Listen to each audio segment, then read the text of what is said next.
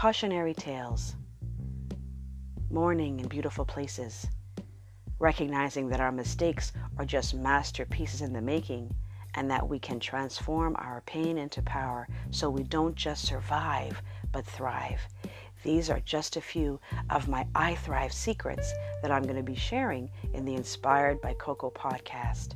My name is Coco Lorraine Vera, and I started this podcast when my son passed away. This pain takes my breath away. But I know one thing is true, the same thing I knew 27 years ago when I started my speaking career, that when we tell the truth, it sets our souls free. So I invite you to join me on this healing journey. Thank you so much for listening.